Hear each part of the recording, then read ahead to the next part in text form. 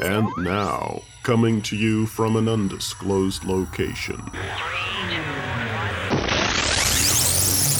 it's the Novus Ordo Watch Tradcast. You've got to be kidding.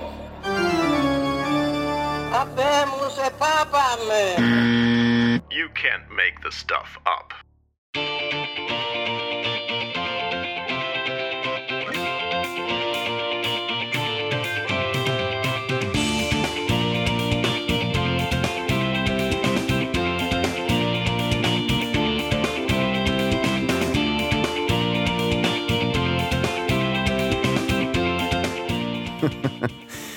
Once again, it is chaos. Nothing short of chaos in Novus Ordo land.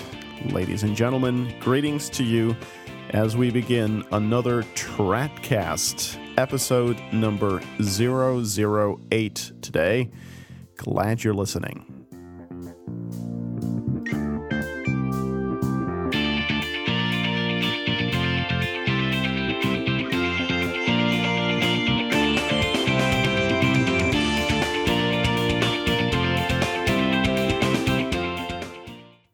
Lots going on, as always, lots to talk about, and so little time.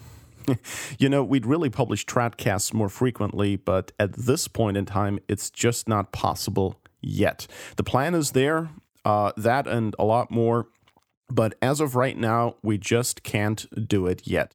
In fact, right now, producing a single Tradcast of, say, 45 minutes or so takes at least 6 to 8 hours to produce if you count everything from preparation, research, putting together the script, recording time, editing, making a YouTube version, uploading, putting together the show notes, and then advertising and distributing it. All of that is just an awful lot of work, and that's fine, of course, but that explains why at this point in time we cannot crank out more episodes faster. Okay, so this just by way of explanation. And unfortunately, we also have to be really selective about what we want to cover in these shows, because there's a lot we'd like to cover that, because there's so much going on, by the time we get around to it, is really not that relevant anymore. Or because so many other things have happened in the meantime, big things, that we simply have to focus on those instead. All right? So, speaking of big things, Francis has dropped a few bombs lately, and we'd like to talk about some of these in this episode. And as always, you can find all news stories, all links, all content that we mention here in the show notes for this episode at tradcast.org. Okay, just look for episode number 008. So in this first segment, let's first take a look at the big story that everyone's been talking about, and that is, of course, Francis's decrees allowing for simpler and faster marriage annulments. We've called them drive-through annulments because that's really what they are.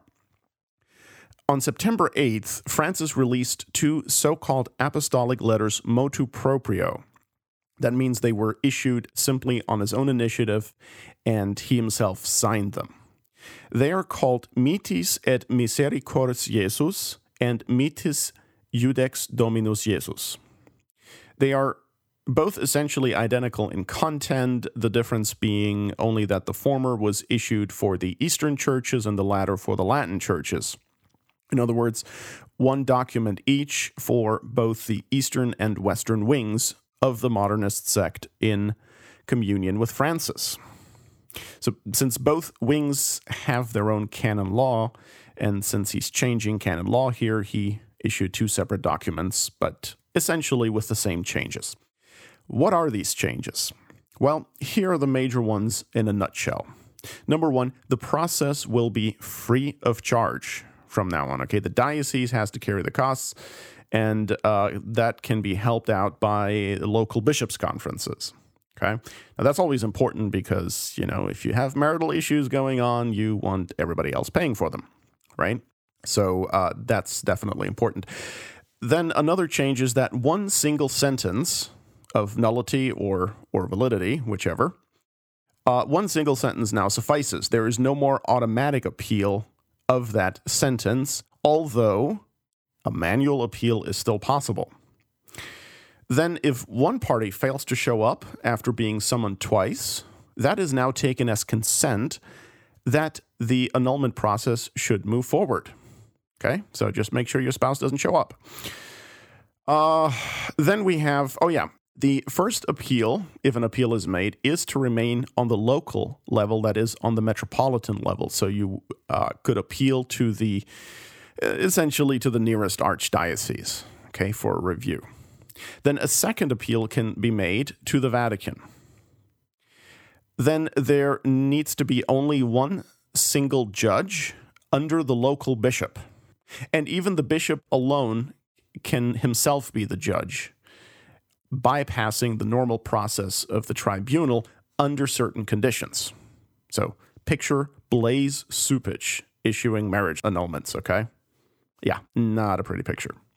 Then abortion is now grounds for annulment, as well as brevity of conjugal life. And these reforms are going to take effect on December 8th of this year, which is the feast of the Immaculate Conception of the Blessed Virgin Mary, and also the first day of the Holy Year of Mercy. Okay, so it's a slap in the face of the Blessed Mother. Now, as has come to light now, Francis put together this annulment reform without the knowledge of the Vatican curial dicasteries that would normally be involved in any such change to church law.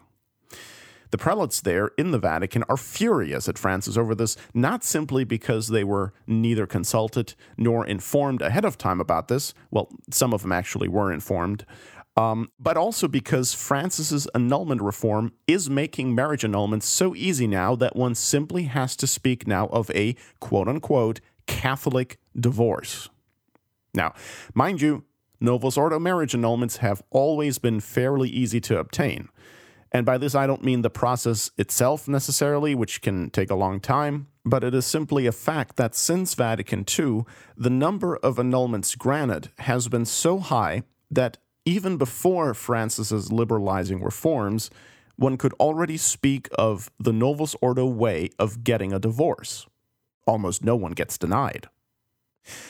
Just so you get an idea of what we're talking about, in 1968, that's roughly 2 years after the Second Vatican Council ended, there were 338 marriage annulments in the United States.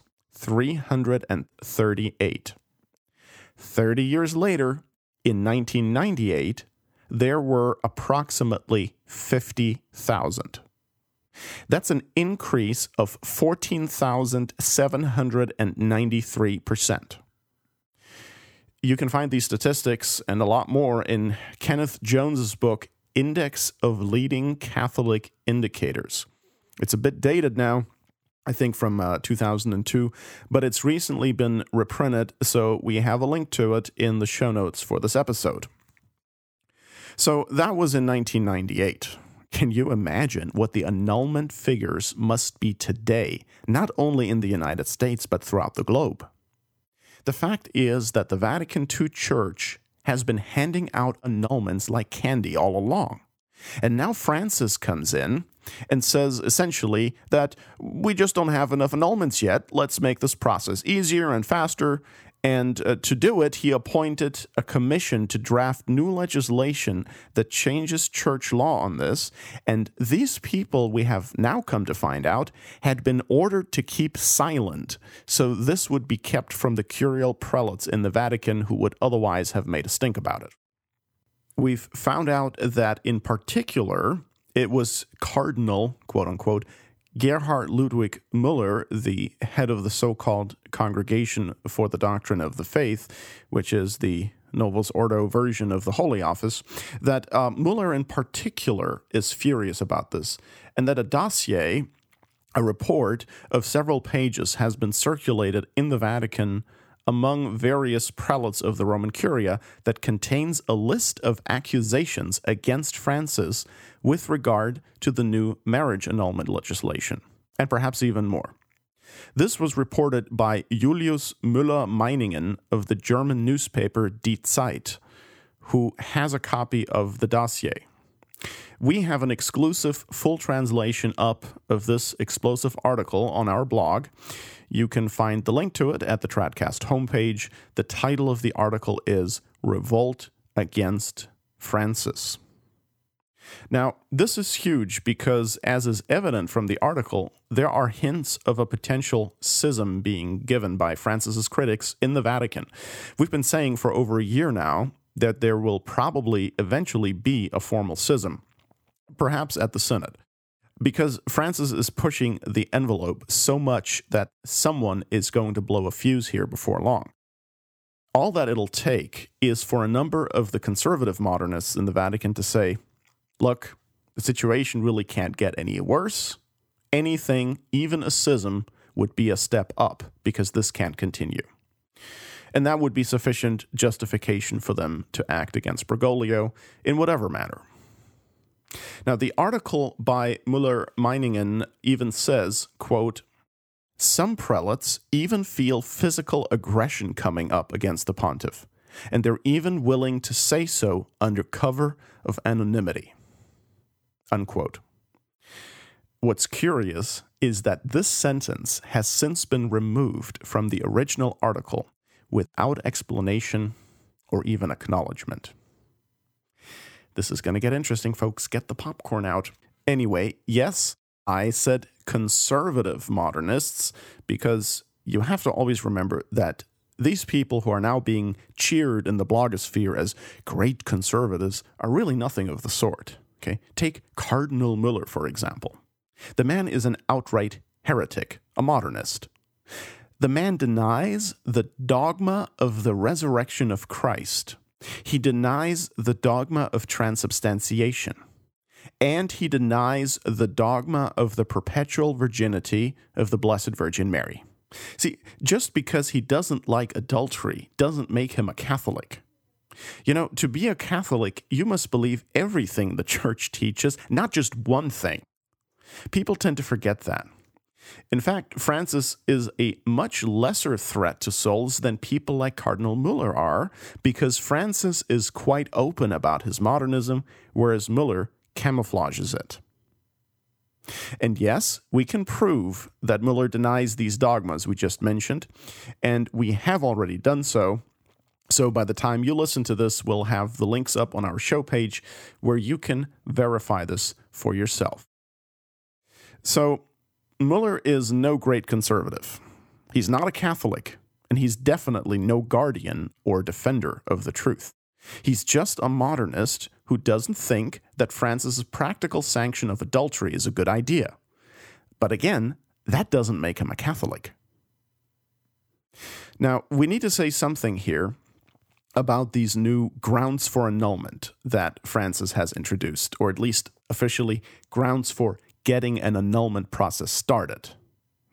Good luck finding a bishop who'll deny any of them. There's a lot we could get into here, but let's focus on just one of them, one that is particularly outrageous. Procured abortion to prevent procreation. It's incredible. Francis is saying that if the wife has an abortion, this is now sufficient grounds to question the validity of the marriage. Now, please don't misunderstand. Abortion, of course, is murder, and it is absolutely reprehensible to commit an abortion, or to consent to it, or to participate in it in any way. But that has nothing to do with the validity of a marriage. Of course, it's horrific to find out that your wife has just killed your child, but that doesn't make her not your wife. Of course, people will say, hey, the primary purpose of marriage is procreation, and by committing an abortion, she's showing that she does not want to procreate. Oh yes, she may very well be showing that. There are also plenty of other ways to show that, by the way, and most couples in a valid marriage in the Novus Ordo are guilty of that. But for marital validity, the intent to procreate must be present at the time of the marriage vow.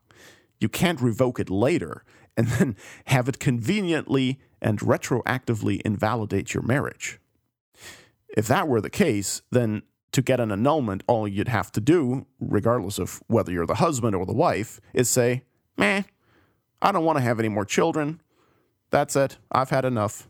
And boom, marriage is invalid. Go right ahead and find yourself a new sweetheart. Great. The way it works in true Catholicism, though, is that if one of the spouses truly did not have the intent to procreate at all at the time of the marriage vow, then he or she has to prove that in an annulment trial. You can't just assert it and then require others to disprove it. Just like with any other sacrament, the presumption is that the minister of the sacrament intends to do what the church does. And in the case of matrimony, the minister is both of the spouses who confer the sacrament on each other. They too are presumed to be intending to do what the church does, even if they do not exactly know what that is, or even if they don't really believe it, unless the contrary is manifest. Of course, we all know that this whole Novus Ordo annulment circus is nothing but a sneaky way to legitimize divorce. It's a sneaky way to legitimize divorce and adultery, camouflaged by a lot of sophistical, canonical language and a lot of bureaucracy. Novus Ordo annulments, whether with or without Francis's reforms, have virtually nothing to do with sincerely and objectively discerning whether what appeared to be a marriage actually was none. We are simply talking about Novus Ordo sanctioned divorce and remarriage here. It's adultery with a smiley face. 98% of the time, that's what it is. So we suggest then a revised version of the Novus Ordo marriage vow as follows. Listen closely. I take you to be my lawfully wedded spouse, to have and to hold from this day forward, for better, for worse, for richer, for poorer, in sickness and in health, until we get an annulment. Now, Francis, being the sly modernist that he is, only 2 days after opening the floodgates for more annulments, played the other side by lamenting that the family is under attack. Can you believe it? The family is under attack? How is that possible? The family is under attack. Yeah, Francis, and you're the attacker. You're one of them. There's a news article we're linking to from Catholic News Agency entitled, Marriage Between a Man and a Woman is Under Attack, Pope Francis says. On September 10th, Francis addressed an international group called Équipe Notre Dame, Teams of Our Lady, which was established in 1947 to help married couples achieve holiness. Now, what Francis did there is a typical modernist tactic. In your actions, do everything you can to undermine and destroy marriage, and then at your next best opportunity, put out some crocodile tears and lament how much marriage is under attack. And sure enough, Michael Voris's organization, Church Militant, which we have appropriately nicknamed Church Disneyland, they picked right up on this and published an article with a headline of, Pope, Marriage is for Procreation. Yeah, well, except that isn't really what he said or focused on. The exact quote from Francis, from his speech to this marital group, is this, quote, "The family, as God wants it, composed of a man and a woman for the good of the spouses and also the generation and education of children, is deformed by powerful contrary projects supported by ideological colonization," unquote. So yes, he mentions procreation, but only after the good of the spouses, which is an inversion of the traditional Catholic teaching, which insisted that procreation is the primary end and the good of the spouse is only the secondary end, subordinated to the primary end. Vatican II made both of them equal, with neither subordinated to the other, and now Bergoglio has even reversed the order. This change by Vatican II, by the way, was noted by Father Ludwig Ott in his 1967 edition of his famous manual Fundamentals of Catholic Dogma, and it's curious that he was at a loss to explain it.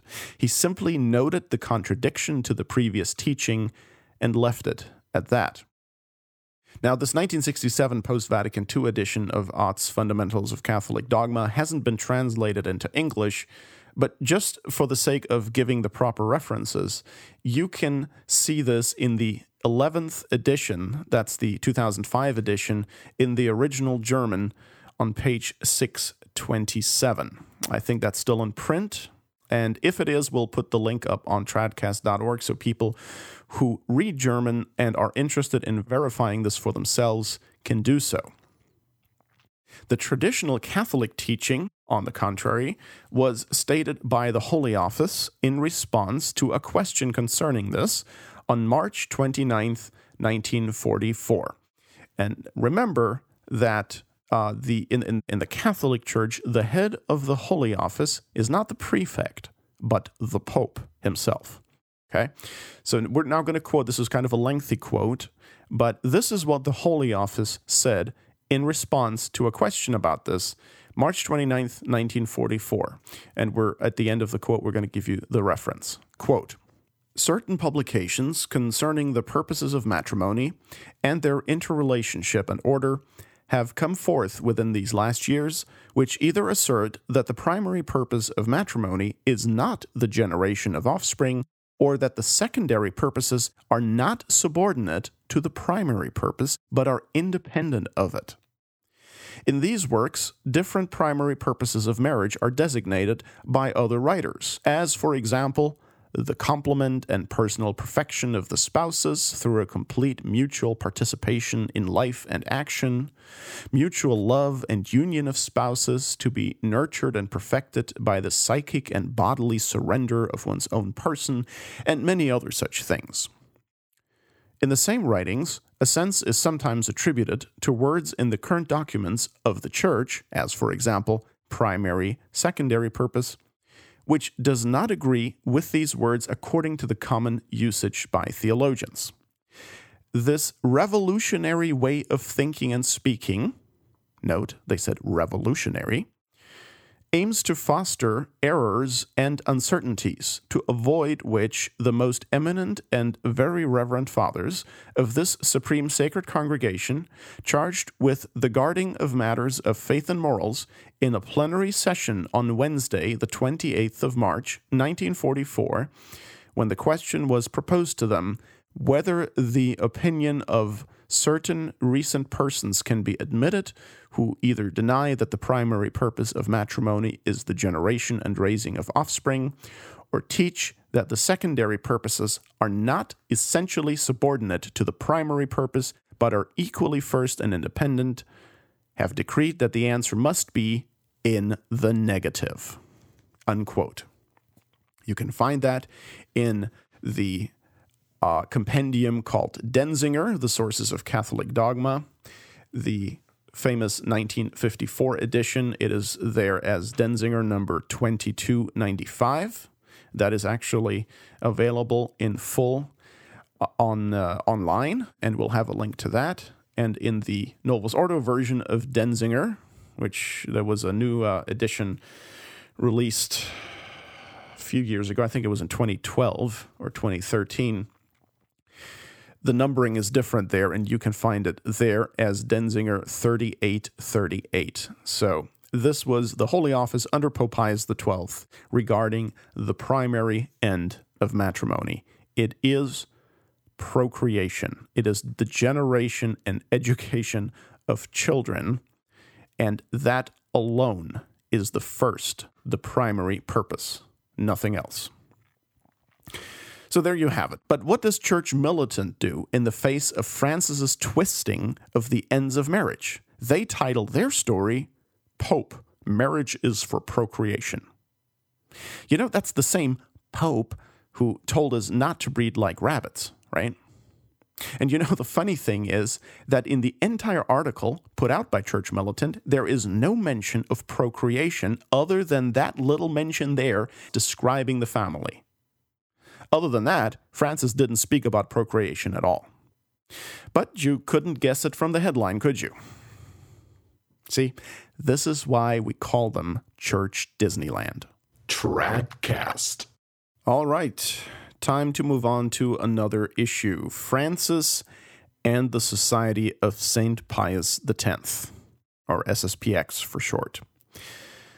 As part of his Jubilee Year of Mercy, which starts on December 8th of this year and ends on November 20th, 2016, Francis has decided to show some mercy to the SSPX by decreeing that during the Holy Year of Mercy, and only during that one-year period, he is granting ordinary jurisdiction to all priests and bishops in the SSPX so they can licitly hear confessions and grant absolution validly. We'll put the link to that story on the show page also. Now, for those of our listeners who may need a refresher here, remember that it is Catholic teaching, per the Council of Trent, that a priest must have jurisdiction to be able to forgive sins in confession. This is because the priest is a judge who pronounces sentence, and a sentence can only validly be pronounced on someone who is a subject. And he is a subject only if the priest has jurisdiction over him. Now, we're not going to get into all the ins and outs of ordinary jurisdiction, delegated jurisdiction, and supply jurisdiction during a lengthy period of sede vacante, when there is no authority to grant jurisdiction. We just want to point out that under no circumstance can one claim that the Church supplies jurisdiction when one is operating not simply without the authorization of the Pope or the local bishop, because they're absent, but specifically against such authorization, as is the case with the SSPX and the Novus Ordo Church, because the SSPX, of course, believe that the local diocesan modernist bishop is the true and valid and legitimate Catholic authority. And they also believe, of course, that Francis is a true and valid pope. So what the SSPX has been doing from the start is they've simply been ignoring the fact that they don't have jurisdiction and have just been hearing confessions and giving absolution anyway. And they've done this for decades, so it's nothing new. So with this background, Francis's gesture of granting them jurisdiction is really curious, because the SSPX simply does not care whether he gives them jurisdiction or not. They're hearing confessions either way, and people are confessing to them either way, with or without Francis's approval. That is the reality. Now, John Veneri's reaction to this, he's the editor of Catholic Family News, John Veneri's reaction to this was priceless, and it really underscores what we're saying here. In 2 words, he essentially said, yeah, whatever. He wrote a very short reaction to it on his blog, and we're going to link to that, but that is basically what he was saying. Francis grants jurisdiction to the SSPX. Veneri says, whatever. Then came a reaction from Louis Verrecchio. Now, his reaction was complete and utter spin. He tried to dig into Francis's words and find in them a blanket validation of all SSPX confessions from the beginning up until now and beyond. Verrecchio's take was manifestly absurd and is a prime example of spinning words into something they clearly do not say, do not imply, and do not mean. So we're linking to that as well. Just be careful. There's a lot of spinning going on, okay? Then the SSPX's United States District.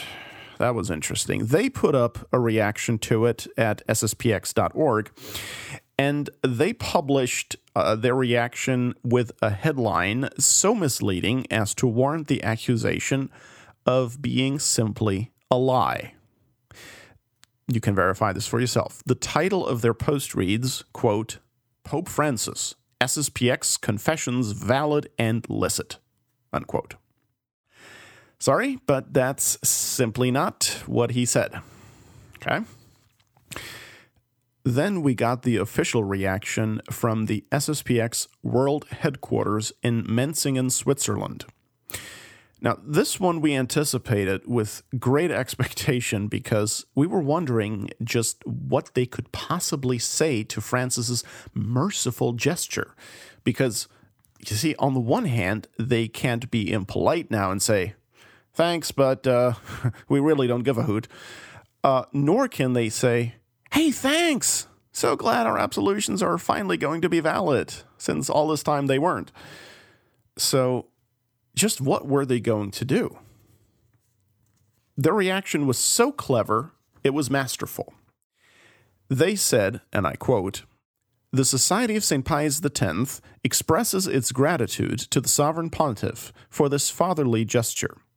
In the ministry of the Sacrament of Penance, we have always relied with all certainty on the extraordinary jurisdiction conferred by the Norme Generales, the general norms, of the Code of Canon Law. On the occasion of this holy year, Pope Francis wants all the faithful who wish to confess to the priests of the Society of St. Pius X to be able to do so without being worried." Unquote. Brilliant. That was a masterstroke of diplomacy and misleading the people. In a mere 2 sentences, they managed to thank Francis for his gesture, affirmed the validity of their confessions without this gesture, and yet found a way to acknowledge the significance of this granting of ordinary jurisdiction. They simply made it a matter of pacifying the consciences of the people. Wow. Congratulations, Menzingen. That was brilliant. Unfortunately, it was brilliant in a diabolical sense. You cannot invoke supply jurisdiction against the express authorization of the Roman Pontiff, as the Society of St. Pius X has been doing it from the beginning. Well, at least from the time they were suppressed. The Church's law does not supply jurisdiction when the legitimate authority simply refuses to give you ordinary jurisdiction. That is absurd. Danger of death is different, but here we're not talking about danger of death. So, Menzingen turned this into a matter of allowing the faithful not to be worried about the validity of their confessions. That's nice, but that is a bit disingenuous, I would say, because as a former SSPX adherent myself, I can say that nobody there is worried about the validity of confessions on account of a lack of jurisdiction from the modernists in Rome or the modernists of the local diocese. They frankly don't give a flip about what Rome says or does or the diocese. So, of course, Francis knows all this about the SSPX. But he granted them this jurisdiction anyway. So what's going on here? Why did he do that? He knows they don't care. He knows they've been hearing confessions without his jurisdiction, and they're going to continue to do so. So what's going on?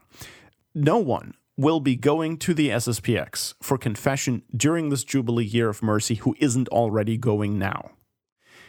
And if there should indeed be some who will go then who aren't going now, well, they will certainly stop going again once this mercy period expires. So what's the point? In my opinion, Francis's gesture is simply another public relations move to sway more SSPX lay faithful, and perhaps some clerics as well, to sway them towards being more agreeable to a potential reunion with Rome. You see, they now have reason to be thankful to him for such a nice gesture, and they'll be tempted to look upon him more kindly because of that, especially if he announces at the end of the Holy Year of Mercy that this ordinary jurisdiction will be granted them forever, indefinitely.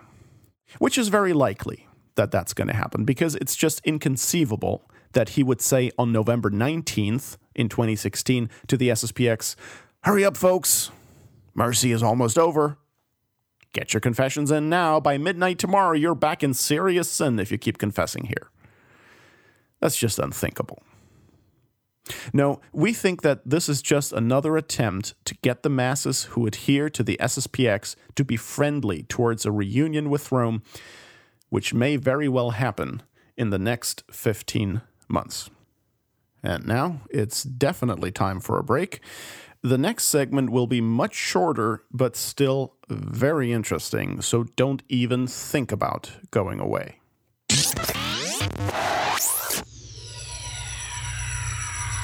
Tradcast.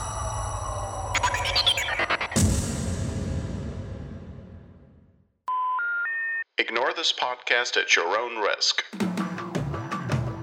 Tradcast is a production of NovusOrdoWatch.org. We watch the Vatican II Church so you don't have to. Go to NovusOrdoWatch.org, NovusOrdoWatch.org, and see for yourself that the Vatican II Church is not in fact the Catholic Church of the ages.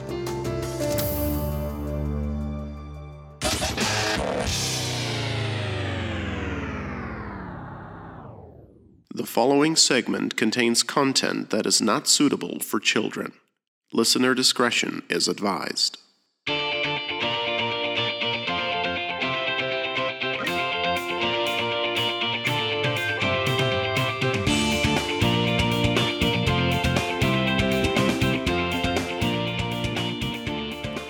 All right, second segment. You heard it. Unfortunately, we've had to play our disclaimer again because the topic we have to talk about in this portion of the program is once again not for little ears. Homosexuality and so-called gay marriage that the Supreme Court in the United States has invalidly, of course, imposed on the people. Kim Davis, you've probably all heard about her, is the courageous clerk from the state of Kentucky who has refused, even under penalty of jail time, to sign a marriage license for a same-sex couple. Now, it's wonderful that she did that she refused, but unfortunately, she used the wrong justification for her refusal. She was trying to play the religious liberty card, saying that she cannot sign this license because that's against her religion, and she has the right to act in accordance with her religious beliefs. Now, unfortunately, that argument is never going to fly, as we have mentioned before in a prior Tradcast, because the state will essentially say that you can have whatever religion you like, but at the end of the day, you have to obey the same laws as everyone else. Well, unless you're Barack Obama. So try using the religious liberty argument sometime for not paying income tax, okay? And just let us know how that works out. Good luck. No, of course this isn't going to work. If, and notice I say if, homo perverts have a right to get married, then states have a corresponding duty to issue such a license. Imagine if you're a woman trying to get a driver's license and the clerk who's supposed to issue you one is Muslim and says, "Sorry, but I don't believe women should have the right to drive, so I won't give you your license." Well, no, you can see that the religious liberty argument just isn't going to work. But that really shouldn't trouble us so much, because this whole topic of quote-unquote gay marriage is not per se a religious issue. You know, as though you had to be a Catholic to know that a marriage can only be between one male and one female. It is rather, per se, a moral issue, and all morality is necessarily a matter of the natural law, and it is for this reason that it binds all human beings equally, regardless of their religion. The natural law, in a nutshell, is the law that Almighty God, our Creator, has written on our hearts. It holds that our conduct must at all times be in accordance with our nature. And what is in accordance with our nature can be known by reason and by reason alone, even without divine revelation. And that is why no one needs to belong to a particular religion or hold a certain creed to know that stealing is wrong, that adultery is wrong, or that lying is wrong, for example. The natural law is the only way to keep morality objective and not make it subject to the whims of pseudo-philosophers, politicians, or false teachers. Any sort of morality other than the natural law is necessarily arbitrary. Now, we're not going to dwell on this. The idea here is not to discuss natural law, but simply to make clear that the only way to soundly and successfully argue against homosexual so-called marriage is to use the natural law argument. Two males or two females cannot be married because all marriage has as its primary end the generation of offspring, procreation, as we mentioned in the last segment, right? And this end of marriage cannot be attained between people of the same sex, not simply out of circumstance, as would be the case for a heterosexual couple, for example, who has trouble conceiving, but in principle. It is impossible in principle for people of the same sex to procreate. Now, notice how significant the inversion of the ends of matrimony now becomes that we spoke about in the first segment. If the good of the spouses becomes an end just as important as procreation, or if procreation can be subordinated to it, as is essentially done with contraception, then this already opens the way for gay marriage, since homoperverts can argue that the end of their union, too, is for the good of the spouses.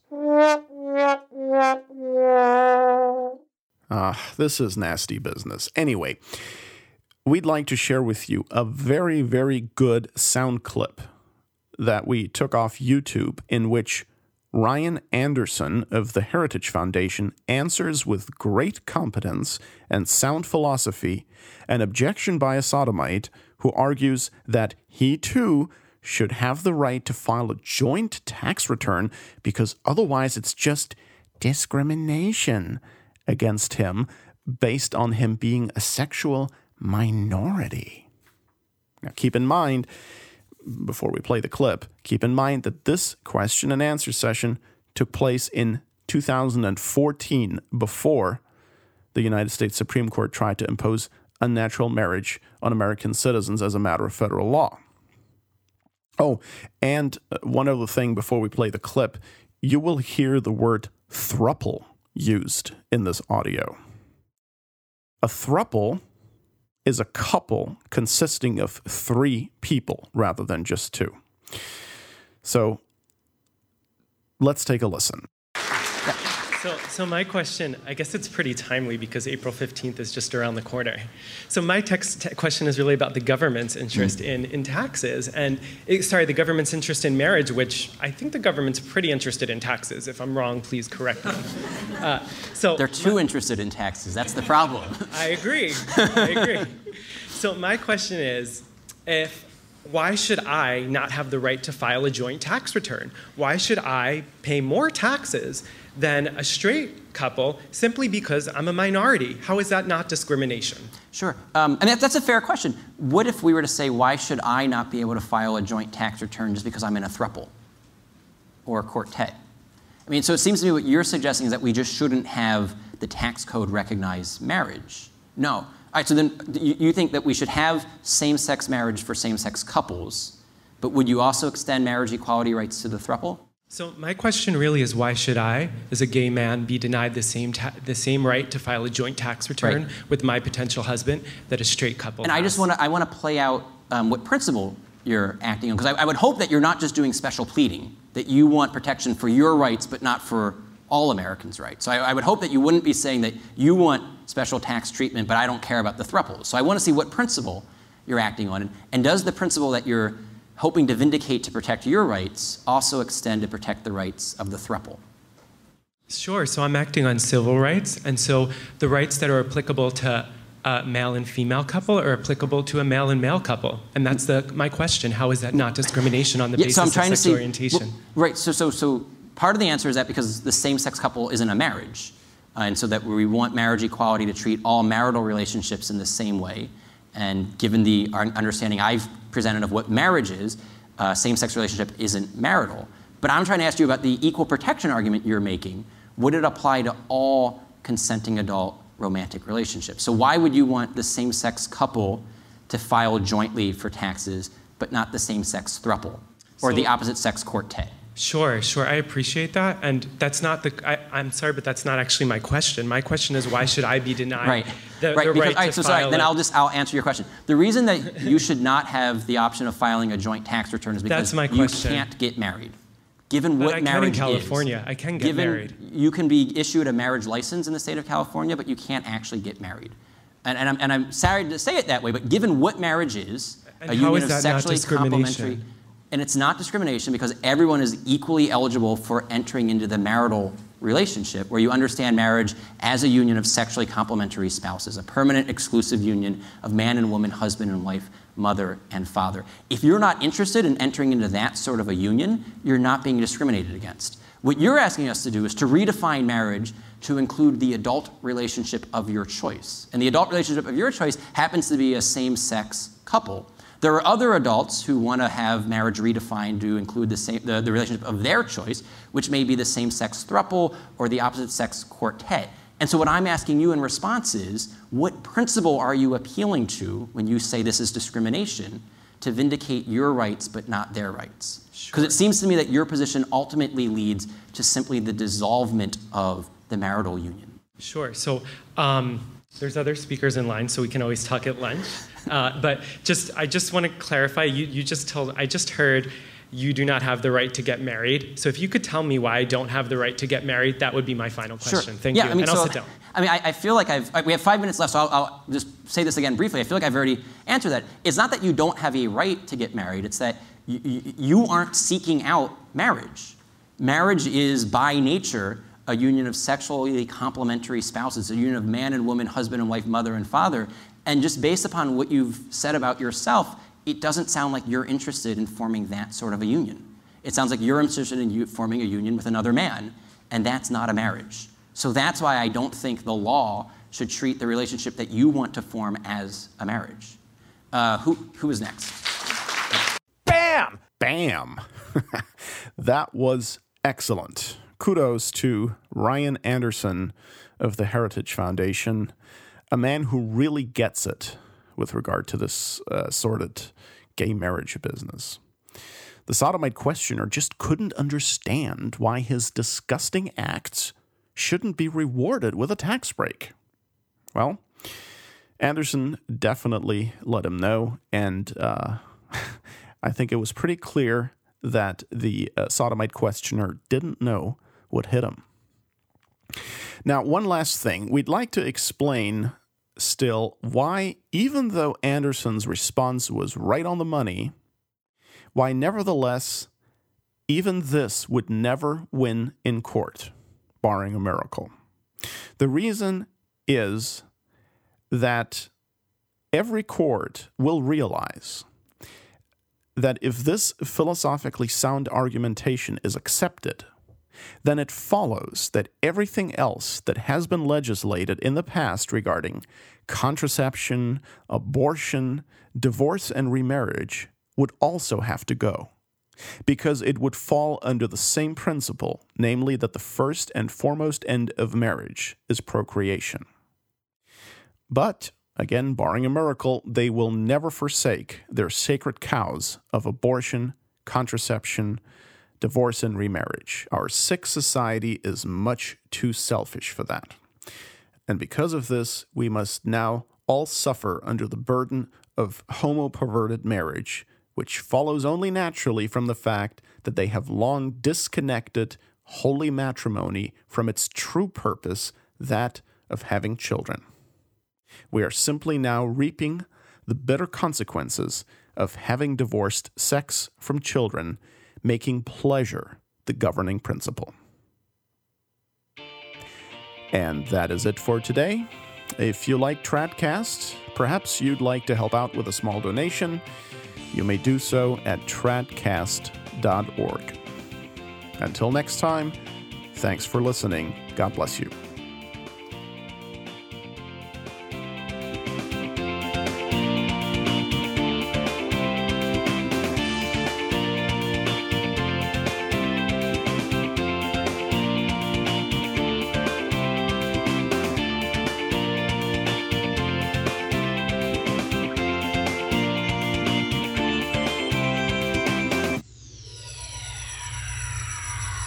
Tradcast.